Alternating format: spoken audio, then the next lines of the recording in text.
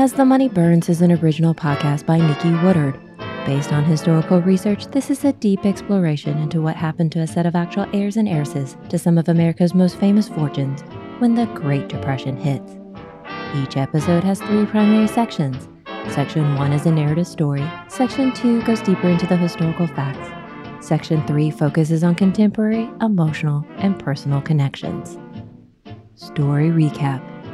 In the aftermath of the Wall Street crash, many adults struggle and fear losses of fortunes, while others, especially the young heiresses Barbara Hutton and Doris Duke, move forward not realizing the changes ahead of them. Now back to As the Money Burns, Prodigal Sons.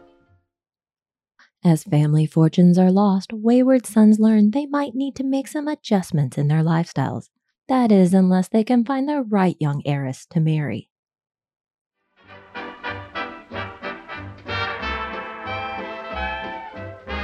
Section 1, Story.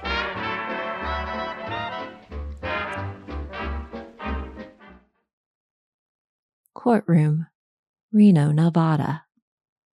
Facing off for the first time since April 1929, average in appearance 34-year-old spoiled heir Walker Inman stares at his soon-to-be ex-wife, Helen Garnet Inman, the sensual showgirl. "How are you, Walker?" Helen says slightly provocatively. Her very essence is sex. The more broken Walker replies as he catches the whiff of her perfume. I'm fine. You're looking good." Married in 1920, it was a wild ride destined to end badly. This is their second divorce trial. The first one granted in March and April 1929, but Helen was unhappy with the measly settlement and pursued a second in October that same year. Their dirty laundry strewn about the press during both trials. On grounds of cruelty, Walker's counsels accused her of sleeping with no less than 12 men. Helen countered with his drunken violent bouts where he blackened her eyes.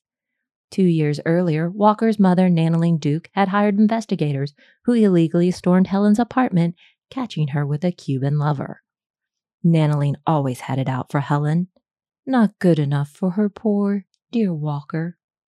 On the stand, Helen, stage name Garnet, both refuted and flaunted her lovers and paramours, claiming innocence while being damned with graphic love letters by famous Ziegfeld Folly singer John Still.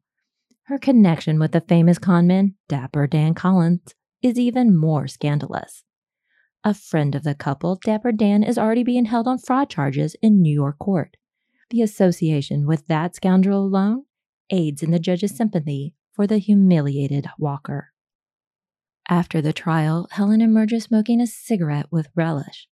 From a distance, Walker wistfully watches her walk away before he heads off to his private plane. White Marsh Hall, outside Philadelphia, Pennsylvania. At the ultimate luxury mansion, White Marsh Hall, another divorcee, 34-year-old handsome heir-to-2 fortunes, Jimmy Cromwell, returns to his family home where he easily adapts back into its indulgent lifestyle. All the servants are more than accommodating.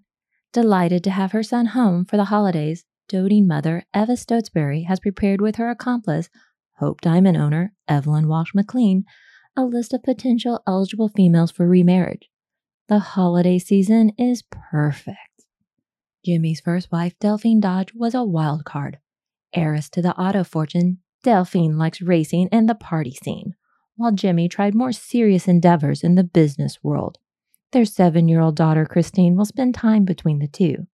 The divorce was amicable enough, and Ava remains devoted to former mother-in-law, Anna Dodge, who greatly blossomed under Ava's tutelage. Ava's husband, the elderly widowed financier and banker Ned Stotesbury, had his own 2 grown daughters when he married Ava and readily accepted her brood into his own. Ava's oldest, daughter Louise, considered one of the most beautiful and attractive young women in Washington, D.C., has been stirring a little scandal with her roundabout of lovers and husbands. Louise, too, is recently divorced from Brigadier General Douglas MacArthur and has already moved on to famous actor Lionel Atwill. Oliver Cromwell, Jr., a.k.a. Tony, was going to be a businessman but turned into a man of leisure and a famous mountaineer. But Ava's youngest, Jimmy, was always a special favorite. Jimmy is more than willing to play his mother's social games, but he has his own plans as well. Jimmy is trying very hard to ingratiate himself with Democratic Party members Al Smith and Franklin Roosevelt. This latter development rankles his more conservative Republican stepfather, Ned. Wharton Business School dropout, Jimmy pontificates nonstop his economic and political theories, which sound general and generic enough at first. While Jimmy promotes capitalism, he recommends some unproven adjustments: nationalizing utilities, sterilization, and hot dogs? Hardly paying attention to the actual specifics, Ava fawns over her enthusiastic youngest child. He'll marry off well. That's about as far as Ava considers anything financially minded. Needing to rest before an evening of entertainments, Ava leaves the men behind. As Jimmy drones on, financier Ned gets a little more gruff. Ned gets up and pours himself a stiffer cocktail. He stares at his pampered stepson. He offers Jimmy a drink, and Jimmy accepts. As they sit near each other, Ned stares hard into his cocktail. Jimmy waits to hear praise from Ned, or at least an offer to fund Jimmy's next venture. Ned looks at Jimmy and says matter-of-factly, "Jimmy, you need to marry a rich wife. You're never going to make it on your own." Duke Mansion, 5th Avenue, New York. Entering the cold Duke Mansion, Walker returns with his younger half-sister, the tall and awkward teen heiress, Doris Duke, having rescued her from the dreadful private boarding school, Fermata. The return of children, grown or not, home for the holidays would delight most mothers. Well, the ambitious and calculating Nanaline Duke is half pleased. She has been waiting for Walker's return after his scandalous divorce trial. It took a bit of extra money, more than needed, as Walker clearly would win the case again this second time. But Nanaline wanted all the publicity to stop. After some care and relaxation, Nanaline should be able to set up Walker with a proper girl from the right family. Everything Nanaline does is for Walker. He's been her sole bright and shining light. The poor thing was robbed of his proper place in life and will restore the Holt family name to its former prestige. Nanaline played the stock market hard to give him a better and equal inheritance to Doris. To Walker, Nanaline is sweet and overly catering. It's somewhat disconcerting that she never shows the same compassion towards Doris. Surprisingly, the two siblings have always gotten along well with each other, despite Walker taking to drinking the day his sister was born and has never seemed to stop. His overindulgences eventually caused stepfather Buck Duke to banish his stepson from Duke Properties, but with enough cash to pursue any interest. And Walker did.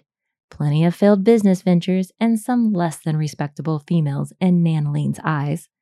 With Buck and Helen now gone, Walker is more readily welcomed. Walker waves over to a maid. She blinks and cricks her neck in code. When Nanaline leaves the room, Walker pulls a flask from behind the cushion and splashes a heavy dose onto his drink. It's always much easier to deal with being home if one is a bit more sloshed. He offers to spike Doris's drink too. She hesitates, fearing Nanaline's ever-watchful eyes. Walker holds his fingers over his lips like a secret. He spikes giggling Doris's drink. Walker inquires, "So where shall we sneak out to? Harlem? Do we know who's playing which joint this week?" Later, Doris assists the wobbling Walker up the stairs. He nearly knocks over a statue which would assuredly awaken and enrage Nanaline. For once, Doris gracefully maneuvers him away and safely into his bedroom. As Walker flops on his bed, he groans far too loudly. "God, I miss Helen. She was a lot of fun." During morning breakfast, Doris whines at the idea of returning to the mean girls of Fermata. As Nanaline scowls, she wants to be rid of her daughter soon. Nanaline insists that Doris needs more training for her debut this upcoming summer. Walker defends Doris, saying the school doesn't seem as prestigious as it once was.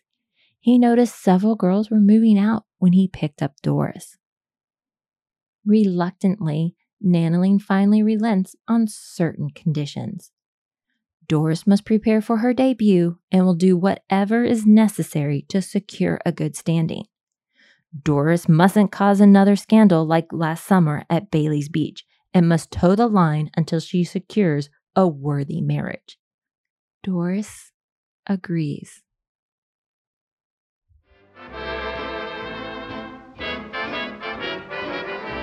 Section 2, History and Historiography.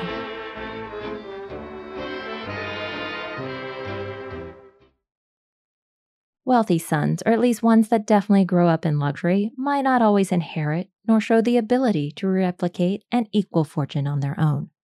Their families might provide them with toys. Walker Inman had his own private plane that he would fly everywhere. During World War I, Jimmy Cromwell had commissioned his own submarine chaser to promote himself into a command post as a U.S. Navy officer. With such expensive lifestyles, marriage could provide another fortune, or if made with the wrong person, plenty of scandal, especially with divorce. Either way, remarriage could be a chance for redemption. Now these prodigal sons aren't returning to their fathers, who unfortunately passed away long ago, but to their mothers. Truly, these mama's boys inevitably return home to recharge. And what homes they are. Their widowed mothers remarried into pleasure estates, which their wealthy stepfathers amply provided. However, out of the two, one stepfather is gone, and the one who remains might be changing in disposition. Now, James H.R. Cromwell, aka Jimmy, was first married from 1920 to 1928 to Delphine Dodge, daughter of Horace Dodge, co-founder of the Otto dynasty. Jimmy provided the very lucrative family with a better social standing, also achieved by his mother Ava Stotesbury's marriage to wealthy financier Ned Stotesbury.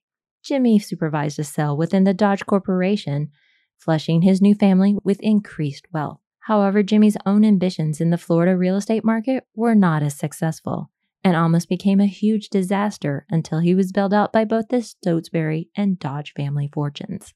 Somewhat unsurprisingly, Jimmy was not downtrodden over his lot in life, and as a good-looking bachelor with still a lot of cachet, both socially and as an heir to two fortunes, he was likely to do all right back on the market. Only he also begins to turn his attentions to writing and a political career. Due to his wealthy connections, he garnered attention from Democrat higher-ups, including presidential hopeful Franklin Delano Roosevelt. Though Jimmy never had the more serious, beneficial relationship FDR shared with ample heir Vincent Astor. Born with a silver spoon that upgraded to platinum with his mother's remarriage, Jimmy was endlessly spoiled and a bit out of touch with how the world saw him versus how he saw himself. He was an odd ladies' man, definitely handsome with proper enough manners. That is, if you ignore his inappropriate crawling into bed naked with a teenage Doris Duke the same weekend of meeting her. See episode 9 and Heir with a Spare. Jimmy was ready to drift a bit before settling down a second time despite his mother, Eva, and Hope Diamond owner Evelyn Wash McLean's interest in playing matchmakers. In contrast, at age 17, Walker Inman got drunk the day his half-sister Doris Duke was born. He already had issues with his stepfather, Buck Duke. Eventually, Buck got so irritated he banished Walker from the mansion and away from Doris. Walker was set up on a former plantation in Georgetown, South Carolina. Whenever Buck was away, Walker would sneak up to visit his mother, Nanaline. She considered this the ultimate act of devotion to her and relished every visit. Then Walker did the one thing he shouldn't. He married in haste. The daughter of a former minister and a divorced showgirl, Helen Garnet Patton Clark, was not the kind of girl Nanaline expected him to marry. Walker was supposed to restore the Holt family name and prestige. Status was something Buck, despite his riches, wasn't interested in until Doris came along. In fact, Walker's wife Helen was a bit too similar to Buck's first wife, Lillian, a voracious sexual enthusiast who had a penchant for blackmail and scandal to get her needs met. Walker snuck off to Poughkeepsie and married Helen in the spring of 1920. When the press consulted Nanaline on the Inman elopement, Nanaline was vague on details, only confirming the marriage had indeed taken place. Ironically, the newspapers did indicate that Walker was both handsome and a favorite of his stepfather. That misinformation must have come from Nanaline. As for the bride, a minister's daughter, Helen knew her previous husband-songwriter, Grant Clark, only 45 minutes before marrying him. Lasted 2 years, then divorced him the summer of 1919 after meeting Walker. It would take 2 whole divorce proceedings for Nanaline to get rid of Helen, who balked at the paltry spousal support awarded in the first decree. Helen sued out of spite and even claimed alienation of affection caused by Nanaline's interference.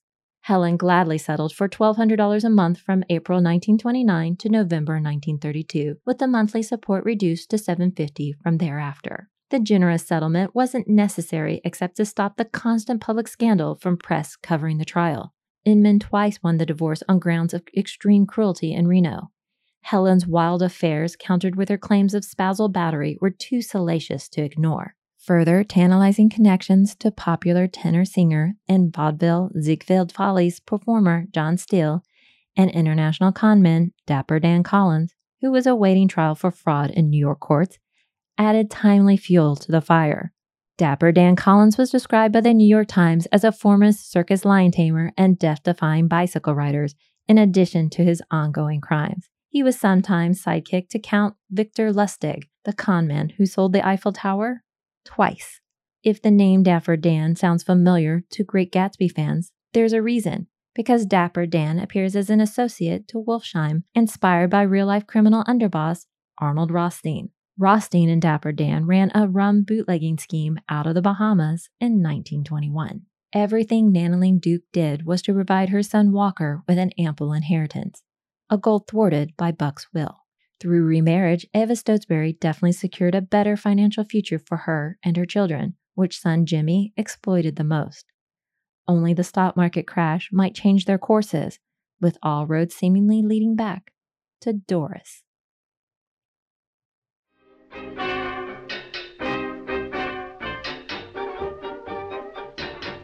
Section 3, Contemporary and Personal Relevance.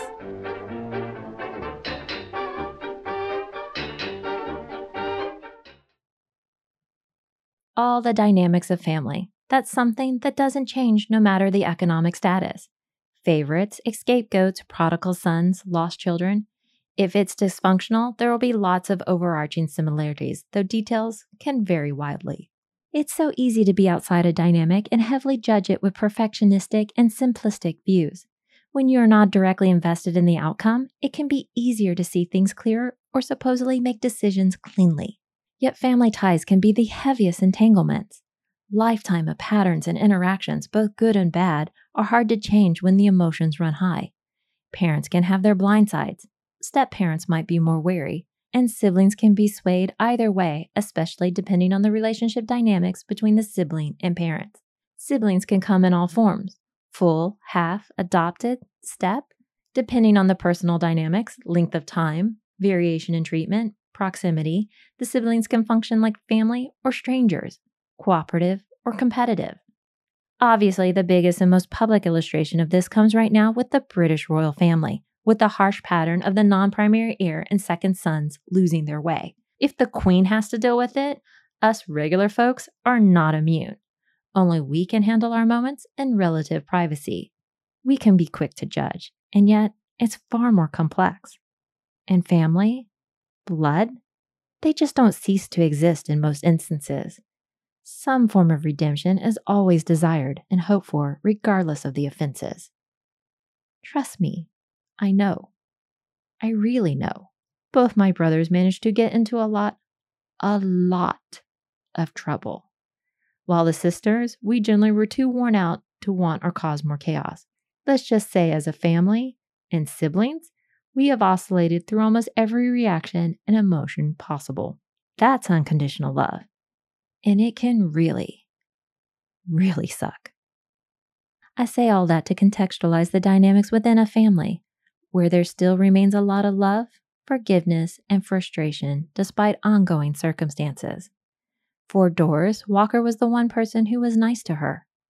There wasn't animosity between them, but mutual sympathy for the other's experiences. Doris could see Nanaline's love didn't result in betterment but destruction for her brother. And Walker sympathized with Doris and defended her against all the endless scrutiny she never wanted. The other siblings in our stories were closer as in the Van Allen family or more adversarial as in the Astors.